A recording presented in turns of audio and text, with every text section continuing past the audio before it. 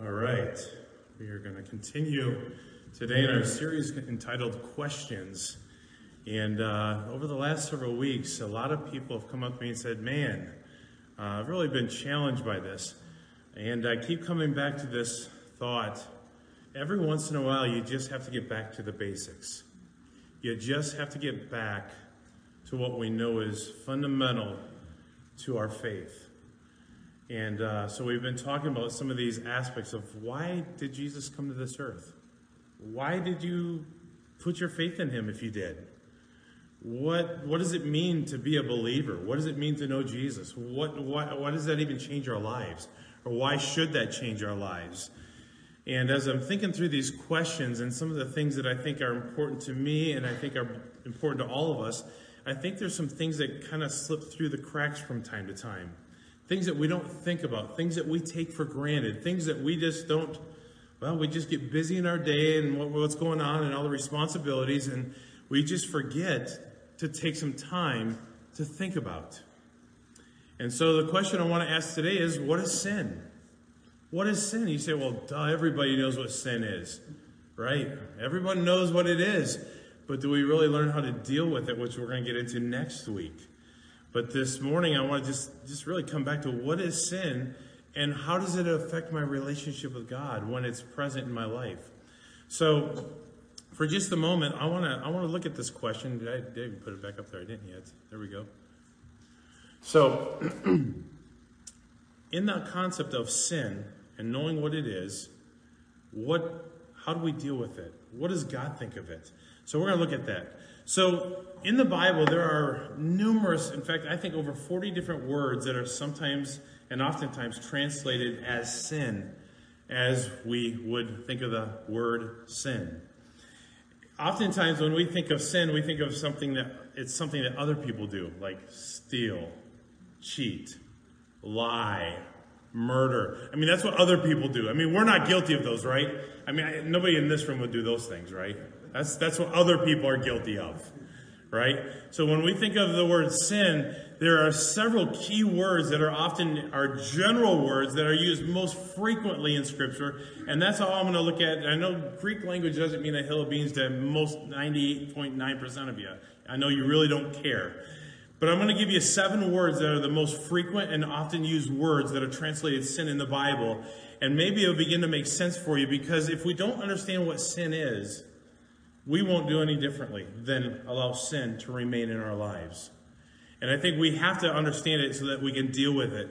The most common word for sin in the entire Bible is the word hamartia. That is the Greek word for sin. Hamartia. It's the most common one that's translated sin in the entire Bible. It's used over 220 times throughout the New Testament alone. It is the most common word, and it simply means this. You probably heard this 1,000 times. It means to miss the mark. And now you say, well, why is that important? Because every one of us has a goal, a focus, a desire that we have to live within, right? There's a direction that we're trying to go, and it's like, yeah, there's that target, there's that focal point, there's that goal that we're trying to get at, and yet somehow we end up to the right of it. Somehow we go a little bit high of it. Somehow we go to the lower left of it. You know, if you're outdoorsman at all, if you've ever been bow hunting, if you've ever been, shooting with a rifle and a scope, I mean, the whole object is that you want to hit the center of the bullseye, right? The bottom line is, you got this big circle and you got this little spot in the center, and that's where you're aiming for. But no matter how hard we try, we oftentimes get all around the spot. We don't get the spot itself. And how do we get in the center of that spot? There's only one way, and it's by practice. I don't know about you, but that's just sometimes it takes time. The bottom line is it really does take time. And I don't know about you, but if you're used to a scope, you say if the bullet mark is outside the center bullseye, you chase it. You keep chasing it. And so you chase it a little higher, a little right, and you move it to match it, till finally you can shoot and it get right in the center of that bullseye. I don't know about you, but I've never picked up a rifle that had a scope on it and chambered a bullet and fired it, and it got the bullseye the first time. It's never happened. You say, well, you ain't shooting right. Well, maybe that's the case, and that could be some truth there. But I know that when you put a scope on a high-powered rifle, and I have one that it will shoot out 200-300 yards very easily, but it takes time to sight that in to get it right. You know what I found in walking with Jesus Christ? Sometimes it takes time. Why? Because we mess up.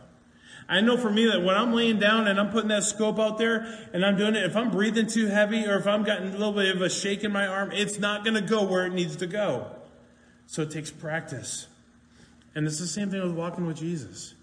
There are times you have every intention of doing what you're supposed to do, every desire to do what you're supposed to do, but you're shooting a little bit right, shooting a little bit left, a little bit high, a little bit low. And a result of it is this sin. In fact, in Hebrews chapter 12 and verse 21, there's a very familiar verse that says this: "Therefore, we also, since we are surrounded by so great a cloud of witnesses, let us lay aside every weight and the sin which does so easily ensnare us. And let us run with endurance the race that is set before us." You know, here's the idea. We aim at God's best, but oftentimes we miss it. And he says, lay aside that. Because we want to be doing what God wants us to do. We want to walk the direction God wants us to walk. We want to look at the things that God wants us to look at. We want to respond the way God wants us to respond. But in our flesh, we fail. And that's just a general word. It means to miss the mark. But what happens when you're out bow hunting or when you're out target practicing? You keep working on it until you get the bullseye. You don't stop. Oh, well, I'm a foot off. It's good enough, right? No. Oh, well, you know, I'm within 2 foot of the target. It'll be all right. No, because anybody that knows how to hunt would say that would be unethical and it would not be good. I'm lucky if I'm out bow hunting in one season to take one shot. I'm the type of guy I want to take one shot and know it's going to be a deadly shot and it's done. I don't want to hit a deer in the back hind corner and let it run off for 4 or 5 miles and lose it. I want to do what's ethical and what's right. Why would we not want the same thing in our walk with God? If we're shooting to the side, get it over. If you know that you're doing things that are causing you to go off center and off target, do something about it. That's what God would have us to do.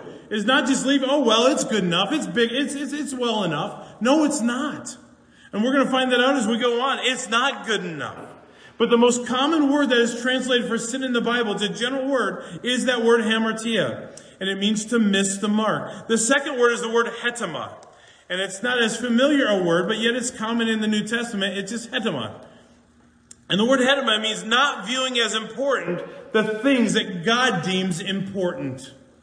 It literally means to not view as important the things that God views important. So you ask yourself the question, what is important to God?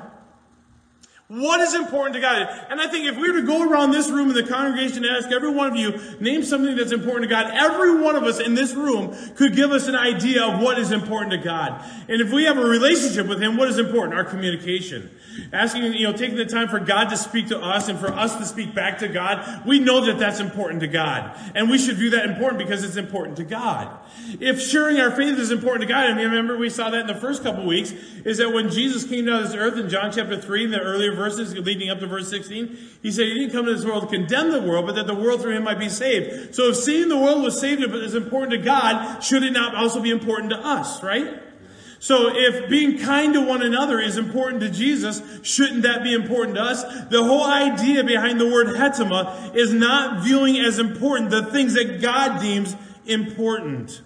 In 1 Corinthians chapter 6 and verse 7, it says this: "Now therefore it is already an utter failure for you that go up to law against one another. Why do you not rather accept wrong? Why do you not rather let yourselves be cheated? We should place emphasis on the things important to God." The reality is we will accept everything as just, oh, well, it's good enough. I mean, oh, well, I can get by with just this much. Let me ask you a question. Is it always enough just to do a little bit? No. I mean, can you imagine just for a moment, is every time you went to work and your employer says, hey, you know what, we have this expectation, we want you to do 200 pieces of work a day, but if you only get 75, it's okay, no big deal. How long do you think you'd be working there? See, the goals are there for a reason, to help us be productive and to reach a better potential. Why is it any different than our walk with God? Why do we not deem as important those things that are important to God? And if we don't, God's word says it is sin. It is sin just to say, well, oh well, no big deal. It's good enough.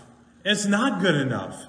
But oftentimes we have such a low standard of what we think is acceptable that we're okay with it. Shame on us. We need to have the same standard that God has. Number 3, there's another one called peritoma. Peritoma. And if you can read my scribble, you're wonderful. Peritoma. So it means in this aspect of sin in the New Testament, it's used quite often actually. It means unintentional sin. Oftentimes it's very unintentional, but sin nonetheless. It has the idea of one who falls in an area of sin, but should have known better. Let me ask you a question. Do we know better? We do. It has the idea that it wasn't really intentional, but it happened. It's a general word. It says in Ephesians chapter 1, and here's where it's used here. In Ephesians chapter 1, verse 7, it says, in him we have redemption through his blood, the forgiveness of sins. This is the idea of things that we do that, we didn't maliciously do it. I mean, we didn't wake up in the morning and say, today I'm going to steal something from my brother. Today I'm just going to tick somebody off and yell and scream at them, make them feel miserable. No, it's not an intentional thing where we wake up and we choose to do it. It's more the idea that, we should have known better, but we did it anyway. It was more unintentional. It's the idea, if I could put it into a modern illustration, it's the idea that, it's 4 a.m, you're driving through the neighborhood, snow is coming down, and it's foggy, and you just can't see very good. And as a result of it, you're just going real slow, and you're meandering through the neighborhood, and you bumped that neighborhood or that fellow's mailbox, and it fell over, but you just keep going. I mean, you didn't plan to say, there's a mailbox. I'm going to nail it over, right? No, it was an accident. You didn't mean to do it, but nonetheless, you did it, and you chose just to keep on going. That's this word peritoma. And I wonder how often in our lives does that aspect of sin slip into our day-to-day living. We just for a moment, and I think this is probably the most common, at least in my home. We say something without really thinking through what you're going to say. You kind of reacted rather than thinking through what you should have said. But just off the cuff, something happened and you blurted something out. There was no forethought. You didn't really mean to say it once it came out, but you can't take it back and retract it. It was said, and you kind of move on. Folks, that's peritoma. You didn't set out to do it, but it happened. You should have known better, but you acted unwisely anyway. And I think these are the things that happen in our day-to-day living every day. Well, there's another one. This one's a little bit bigger. Agnoema. If you can scribble that one out there. And this is Hebrews 9:27. So this is ignorance over what one should have known. So let me share an illustration that just happened yesterday with a friend of mine. A friend of mine went down to Brooklyn to visit some friends. Actually, he was in Long Island for a little while, and then he went over to Brooklyn. He wanted to walk across the Brooklyn Bridge. And I didn't even know this, but it is a reality. It is something that is true from what I understand. But he parked his vehicle in an area of Brooklyn because, first of all, it's a big vehicle and there was room for it. And he said, I made sure that there was all kinds of change inside the meters. And he said, I made sure it wasn't going to expire in the amount of time that it's gone. And he said, I came back and there was a ticket on his windshield. And he said immediately, he goes, I'm getting irritated. He goes, I know there's enough money in there. He goes, I wasn't gone that long.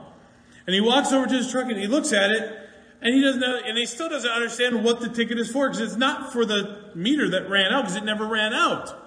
And so he calls the number on the bottom of it and the guy tells him, he says, sir, do you have commercial plates on your vehicle? He goes, well, yes. He goes, sir, do you have the name of your company on the side of your vehicle? He goes, well, no, why do I have to have that? He says, in New York, in Brooklyn, if you have a commercial license plate, you have to have your name of your company on the side of your vehicle. He goes, well, how am I supposed to know that? He goes, I'm not from Brooklyn. He goes, are you in Brooklyn? Yeah. He goes, good, you have no excuse. Ignorance is no excuse, is what the gentleman was saying. So just because you didn't know you were doing something doesn't make it right that you did it sometimes. That's the word agnoema. Ignorance over what one should have known, but didn't. And I think oftentimes people use this as a way to get out of a jam that they get in. Well, I didn't know. Well, maybe you should have done some research. Maybe you should have gotten in God's Word a little bit more. But in Hebrews chapter 9, verse 7 says, but into the second part, the high priest went alone once a year, not without blood, which he offered for himself and for the people's sins, committed in ignorance. Why? Because there is a reality that people do things and they don't even realize that they're doing it. And can I just say this? There are times that we need to pray as the psalmist prayed. Lord, search me and try me. And what? See if there's any wicked way in me. Because there may be some things that you're dealing with that you didn't even realize was there. You know, I was talking to somebody at men's Bible study the other night. And I said, you know, I don't remember growing up my dad ever saying, I love you. I don't remember my dad saying, I'm sorry. There are certain things that I don't remember. There's certain things I do remember, but certain things I don't remember.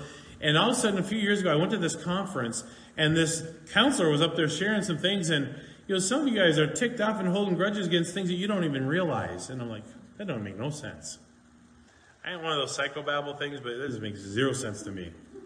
And all of a sudden, we're talking afterwards, and it's like, oh, dude, you are really ticked off at your dad for these things. I'm like, I'm not ticked off. He goes, yeah, you are.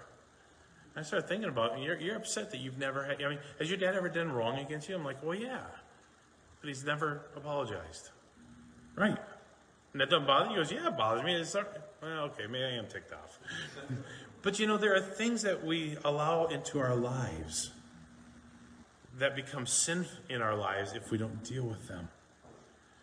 So we need to make sure that we're on top of those things. Lord, search me and try me. And Lord, if there's anything in my life that I've not made right. Several years ago, as a freshman in Bible college, you're talking almost 30 years ago, or I don't even know, somewhere in there, 30 years ago, took this class, Study of Prayer.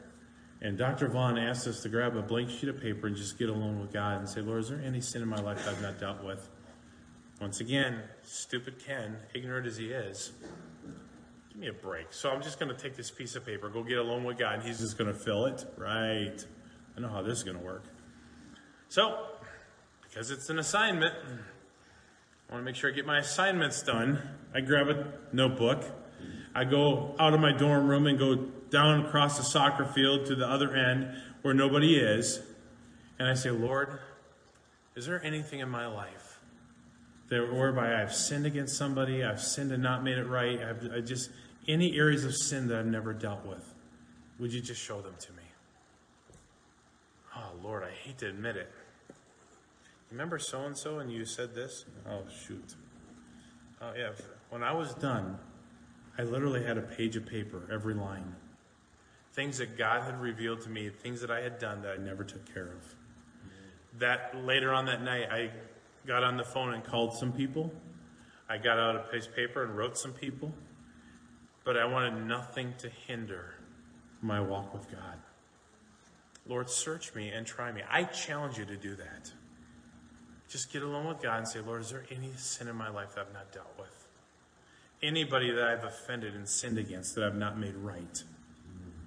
Anything that I should have done that I should have known better and didn't pay attention to it? God, would you reveal it? It's amazing what God will do if you ask him to. There are other words that are a little more obvious to most of us as far as their usefulness. Parakoe. 2 Corinthians 10, 5, and 6. This parakoe is to refuse to hear or heed God's word. It's really rebelliousness and flat-out disobedience. You know you should do something, and you are willfully choosing not to do it. So let's get back to the basics, since this whole series is about getting back to the basics, right? Should you have a walk with God if you claim to know Him as your Savior? Yes. Yes. So in that walk with God, shouldn't your communication be important? Yes. When's the last time we just took some time reading God's Word? Let's be honest. When's the last time you opened God's Word and said, God, speak to me? And then based off what He has shared with you, Lord, help me to obey this. Lord, help me to have faith in this area. God, help me to learn from His example. God, help me to do as I ought to based off this text of Scripture and communicating with God. When's the last time we've done that? To refuse to heed God's word is sin. That's that parakoete. It means to flat out rebel. I know I should do this, but I choose not to. Or once again, getting back to the basics, I know I should share my faith. I mean, I've been given the greatest gift known to man. If I know Jesus, my home is in heaven one day when I die, and I know that should be important, but I ask the question, when's the last time you shared your faith with somebody, anybody, and said, hey, I know you're going through a rough day. Can I share something with you? It might give you some hope. We know we should, yet we choose not to do it. That's parakoete. We know we should do it, but we're choosing to rebel and to disobey. In 2 Corinthians 10, 5 and 6, it says, casting down arguments and every high thing that exalts itself against the knowledge of God. You know, I don't know about you, but I am a master at rationalizing, justifying, excusing why I don't do the things that I should. Maybe you're a master too. Parakoete. You're choosing not to do the things that you know you should do. And then he says, in that same verse, bringing every thought into captivity to the obedience of Christ and being ready to punish all disobedience with your obedience when your obedience is fulfilled. Bringing every thought into captivity. Do we think before we act? Goodness, we're living in a generation that does not do that. Let's just tear down statues because, well, it's a statue. If you knew anything about that statue, you'd be appreciative of it. Let's just act without any rational objective. Think before you act. Think before you speak. Bringing every thought into captivity. Are we willing to do that? Or how about this one? Parabasis. Like I said, I know you don't give a flying flip about the Greek language, but you're going to learn a little bit. Hebrews 2:2. You know what this word means? To intentionally cross the line. To intentionally cross the line. So I know we have some hunters in here this morning. This is bow hunting season, and as I've shared many times, there is one sign that hunters despise. No trespassing. I mean, because you know all the big deer are on that side of the property line. I mean, where I lived in northern Indiana, I had a guy in my church that had hundreds of acres. He showed me what the property boundaries were. I could go all the way this way to this property line. I could go all the way deep back to the river. And on this, I could go all the way back over here to this tree line. I had all kinds of land that I could use. And as I'm out walking around in the whole property and scouting where it might be a great spot to set up my stand and to park myself to get a deer, but you know, all the deer are just on the other side of that property line. But the funny thing is that everybody on that side of the property line thinks they're on this side. But it means to cross the line intentionally. I don't think there's a person in here who's ever stole something that just didn't stop for a minute. I wonder if I should really take this. And we start the rational process of, oh, well, there's a bunch of them. Nobody will miss it. He's got enough of them. It ain't going to matter. And we start to rationalize, excuse, justify why it's okay to take something that's not ours. He won't miss it. Won't bother him. Even if I did ask him, he'd probably just give it to me anyway. but we intentionally cross a line. I wonder how often we do that in our day-to-day living.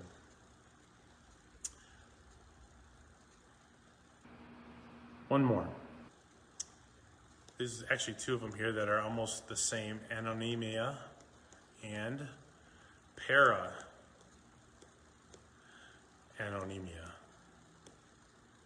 Can't you spell it? So that word there, those words, means lawlessness or willfully breaking God's law. Willfully breaking God's law. And I think about God's law. Let me just give you the most common one. You know what these are. The Ten Commandments. And by the way, say, are we under the Ten? No, we're not under the law. Remember, the law was given as a schoolmaster to bring us to grace. We see that in Galatians, right? But every one of the laws that are mentioned in the Old Testament, in Exodus 20 and in Deuteronomy 5, are reiterated and repurposed in the New Testament. So let's just ask ourselves, you shall have no other gods before me. No idols, no idolatry. You say, well, I don't have any idols in my house. There's no other gods. I mean, I'm not involved with that, Pastor. We don't have any shrines in my house. I'm not bound down to anything. I don't have to deal with that one. Remember, what's the definition of an idol? Anything that we give more time and attention and focus to has the potential of becoming an idol in our life. If you are giving more time and attention and energy and focus to your job may be an idol. If you're giving more time and attention and energy and consideration to your hobbies, they may be an idol in your life. If you're giving more time, attention, and focus to a girlfriend or boyfriend more than your relationship with God, they may be an idol in your life. Anything that we give more time and attention and energy has the potential of being an idol in our life. So from that standpoint and from that perspective, do you have any idols in your life? Anything that you're giving more time and attention and energy to than you are God? That has a potential of being an idol in your life. Thou shalt have no other gods before me. Or you shall make no idols. Number 3, you shall not take the name of the Lord your God in vain. Oh my goodness. How often does it just slip? You're with somebody and it just spurts out. And you're like, whoa, didn't know that they had that language. How often does it just happen? Because we don't think before we speak. Or keep the Sabbath day holy. Well, there's a hard one. We don't like to talk about that one. I mean, because it's just another day to work, another day to get projects done. How many have noticed a marked shift in how we give one day to God over the last 30 years? Anybody notice that? Yeah. I remember when I was in junior high, I looked at my dad and I said, Dad, can I go to the mall? He goes, no. I said, why not? He goes, it's Sunday. I said, so? No, we're going to take it easy today. We're going to rest. Why? Because I said so. That was the first answer. Then, secondarily, But it was always the idea of everything was closed down on Sundays. Remember that? Remember when it was actually everything closed down on Sundays? Not no more. Except Chick-fil-A and Hobby Lobby. I mean, that's the only ones. Because they're the Christianese stores. But everyone else, good luck. Everything's open now. Because we don't have a Sabbath day to where we work hard, rest, and take a day to honor the Lord. Those days are almost over.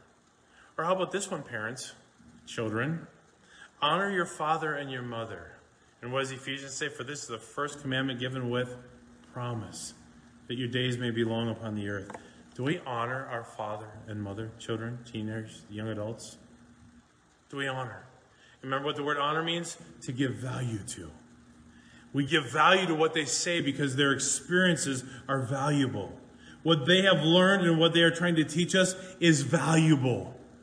What they have gone through in their past, the hardships and the experiences that we may never see are worth something. And we place value upon it because that's what God's word says to do. Do we honor what our parents say? He says, honor your father and your mother. Number 6, you shall not murder. You say, well, that's easy. I haven't done that yet. Thank God. You shall not commit adultery. And by the way, let's go back to thou shalt not murder. God's word says if you even have hatred in your heart towards someone, it says what? Well, it's a little quiet in here. Yes, because I think there may be some people that we just don't have a whole lot of love for. You should not commit adultery. He that looketh with intent in his heart. Ouch. You should not steal. Thou shalt not bear false witness or lie against your neighbor. Number 10, I'm sure there's nobody in this entire room that would have a problem with number 10. Thou shalt not covet. I know y'all don't want anything you don't have. You've never struggled with that one before. But once again, we willfully, anonyma and para-anonymia, we willfully cross the written line, the written word of God intentionally. Why? Because we want to. So when it comes to generally speaking, all these words that generally mean to miss the mark, what is true in our lives? We miss the mark of God's perfection and expectation so easily and so often. How often do we not place importance on the things that God deems important? How often do we pray and say, search me and try me and see if there be any wicked way in me? Is there anything in my life that I've not made right with God, and God reveal it so that I can make it right? How often do we ignorantly do those things because we're in a coast mode or simply not thinking through what we're doing before we do them? There's no thinking before our acting. How often do we refuse to do what we know we should do? Or how often do we knowingly do that which we should not do and willfully sin? How often do we just not care about the sins that we've committed? So it brings me to this next question. How does sin affect me? How does sin affect my life? I'm going to give you 4 or 5 scriptures I want you to really think about. Psalm 66:18 is the first one. If you don't know this, you should mark this in your Bibles, folks. It says, if I regard iniquity in my heart, the Lord will not hear me. You say, well, sin's not that big a deal. It is absolutely a big deal. It is absolutely a big deal for one reason. It's because God died on the cross when He sent His Son to die on the cross and shed His blood so that we might have forgiveness of sins. Sin is a big deal. That's why we should have the mindset that we want to deal with it. But so I remember hearing this principle when I was just a young man, and I remember thinking, I don't want anything to hinder my prayer life. How many would say that'd be true for me? I don't want anything to hinder my walk with God in my prayer life. Raise your hand. Right. We want God to hear us, right? But when we have sin in our lives that we choose not to deal with, it's as though we're praying and it's just hitting a wall and going down. God is up here and we're just hitting this wall and praying until we're willing to deal with our issues of sin. God says, I'm not even going to listen to you. Why in the world should I listen to your prayer when you have sin in your life and you're choosing not to deal with it? That's how serious God looks at it. He says, if I regard, in other words, that word regard has the idea of keeping sin in. I know it's there, but it's not that big a deal. It's not bothering anyone. It's only affecting me. No one else knows about it. They can just, no big deal. That's the sin that God says, you got to deal with it. Because as long as you don't, I choose not to bless you. I choose not to answer your prayer request until you're willing to deal with those issues of sin. It's a big deal. He says, if I regard iniquity in my heart, the Lord will not hear me. I want God to hear all my prayers and to work and to bless and to answer according to His will. So I have to be willing to say, God, forgive me. This area of sinfulness I've been holding on to, this area of grudge against so-and-so, and this hatred towards so-and-so, and this bitterness towards so-and-so, and this anger towards so-and-so. God, if you don't deal with it, it's going to affect your walk with God and His desire to listen to your prayer. You have to deal with it. In fact, in Proverbs chapter 28 and verse 13, it's another important verse to consider in our walk with God. It says, he who covers his sins will not prosper. I don't know about you, but I don't know anyone that doesn't want to prosper in their walk with God, right? We want to have a life that has God's blessing on it. We want to have a life that God says, my hand is on you, and it's obvious to all, right? We want God's blessing and His prosperity in our lives, but He says, he who covers his sins will not prosper. But He says, but whoever confesses and forsakes them will have mercy.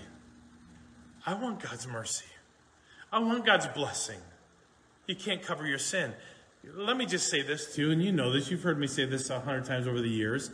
God's word tells us in Hebrews chapter 4, it says, all things are naked and open before God with whom we have to do. In other words, there's nothing you can hide from God, right? You can hide it from your spouse, you can hide it from your children, you can hide it from your employer, hide it from your neighbor, you can hide it from your friends, you can hide it from your relatives, but you cannot hide it from God, right? In fact, Psalm 139 says, no matter where I go on this earth, it says, behold, God is there. You think you're hiding it? Think again. God knows it.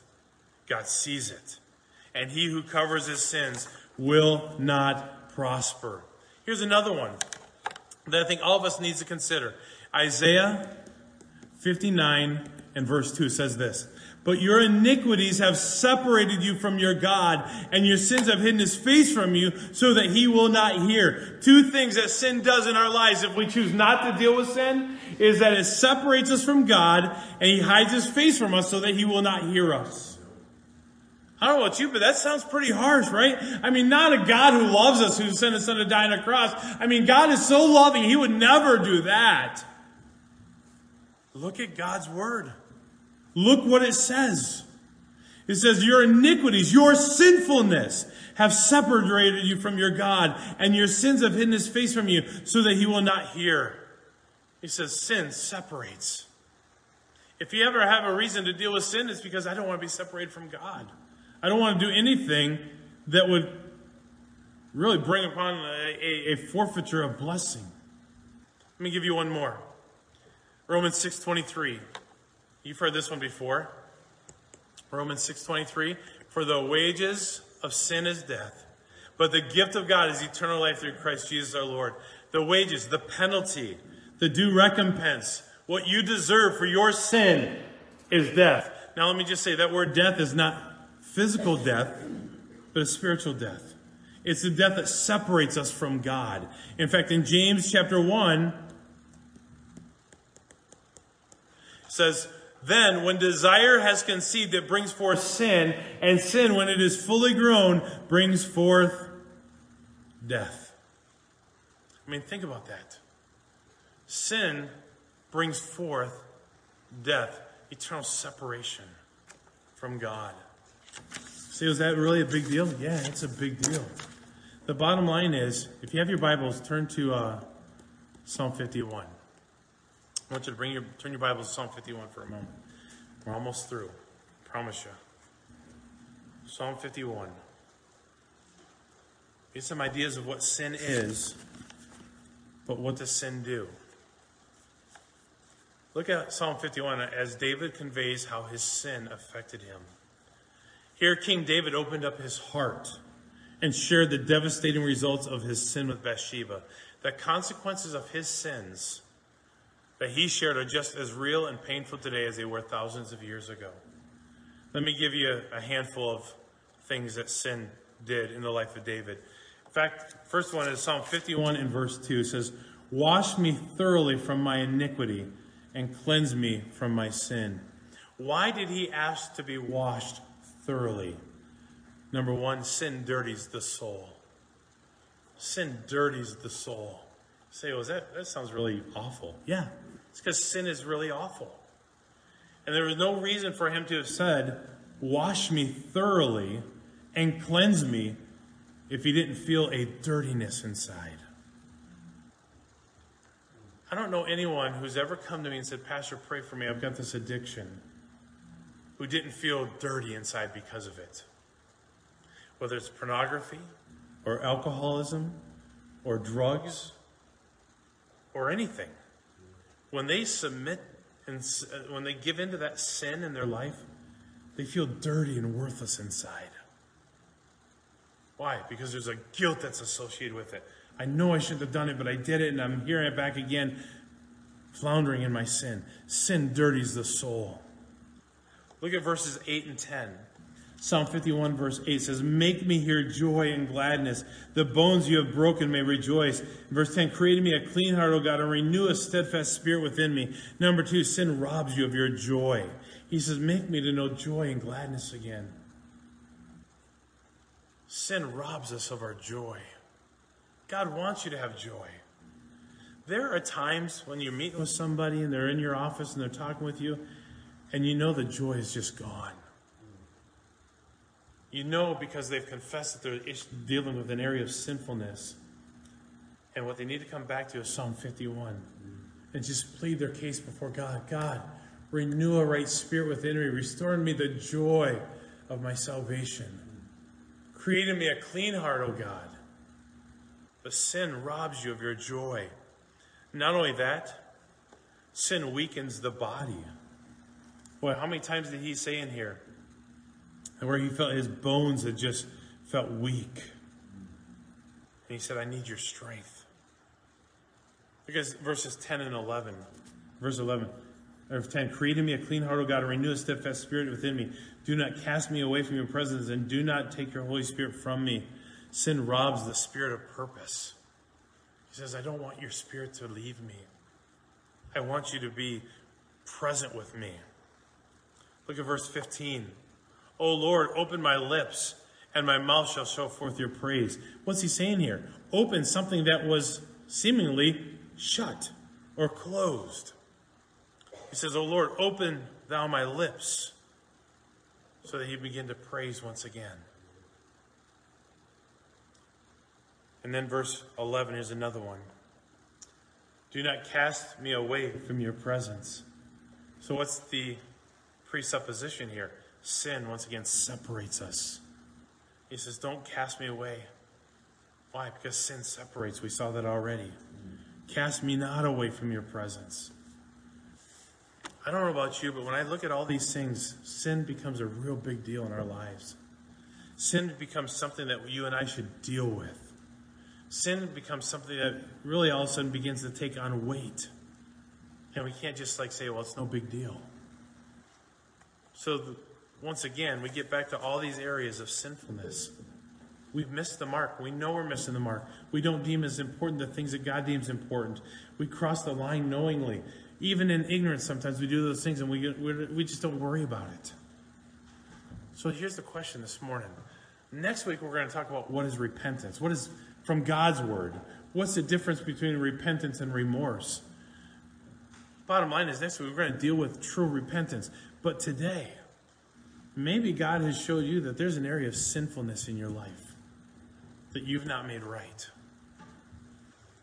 Can I just say, in a nutshell, 1 John 1:9 says, if we confess our sin, he is faithful and just to forgive us our sins and to cleanse us from all unrighteousness. He is there for us. He loves us so much. Think about this. He loved us so much that he sent his son to die on the cross. Why? So that he could shed his blood, and that through that shed blood, we can have forgiveness of sins. That's how much he thought about our sinfulness. That he made a way to be redeemed from it.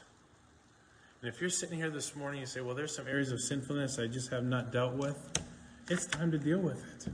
Don't put it off. In fact, the result of putting it off is that God will choose not to listen to our prayers. He'll choose to forfeit or to remove his blessing from our life. He will choose to disregard our times of prayer until we are willing to repent of our sins. But the beauty of it is that when we repent and confess, he is faithful and just to forgive us and to cleanse us. And Isaiah reminds us, as though your sins be as scarlet, they shall be what? White as wool. The beauty of it is that I don't care what sinfulness is in your life. I don't care what it is.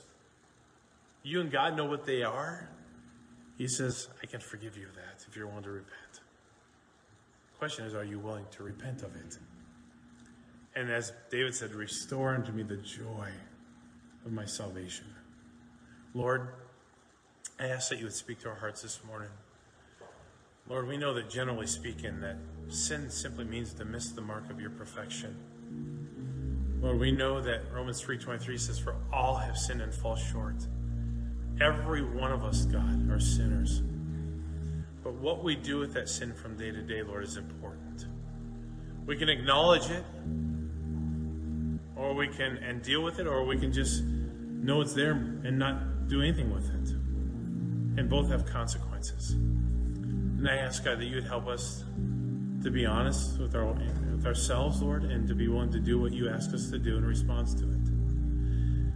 Lord, I pray that you would speak to our hearts. As heads are bowed and eyes are closed, just for a moment as God's people are praying. Every week we have an opportunity to respond to what we've heard. Every week we have an opportunity to say, hey, what does that message mean for me? Maybe you're sitting here this morning and say, well, hey, Pastor Ken, there's some areas of sin I've not dealt with. Things that I know I shouldn't do that I do. Some things that I am not doing that I should do. Or maybe some areas that I've willfully sinned and crossed the line. And generally speaking, maybe just some things that I just don't put my heart into it. There's things that God expects and I just don't care. But nonetheless, there's areas of sinfulness. And God has challenged me about that today. Would you pray for me? Anyone like that this morning? Yes. Yes. Can I challenge those of you who've lifted your hand towards the Lord, towards the heart, towards Him? Just deal with it. Just deal with it. Between you and God, deal with it. Simple prayer. Lord, forgive me. Lord, I repent of, and fill in the blank. You know what it is. You and God know what those things are. You and God know that those areas of sinfulness are that you are choosing not to deal with. Those areas that He's convicted you of. But know this, when you repent and confess Him, He will forgive.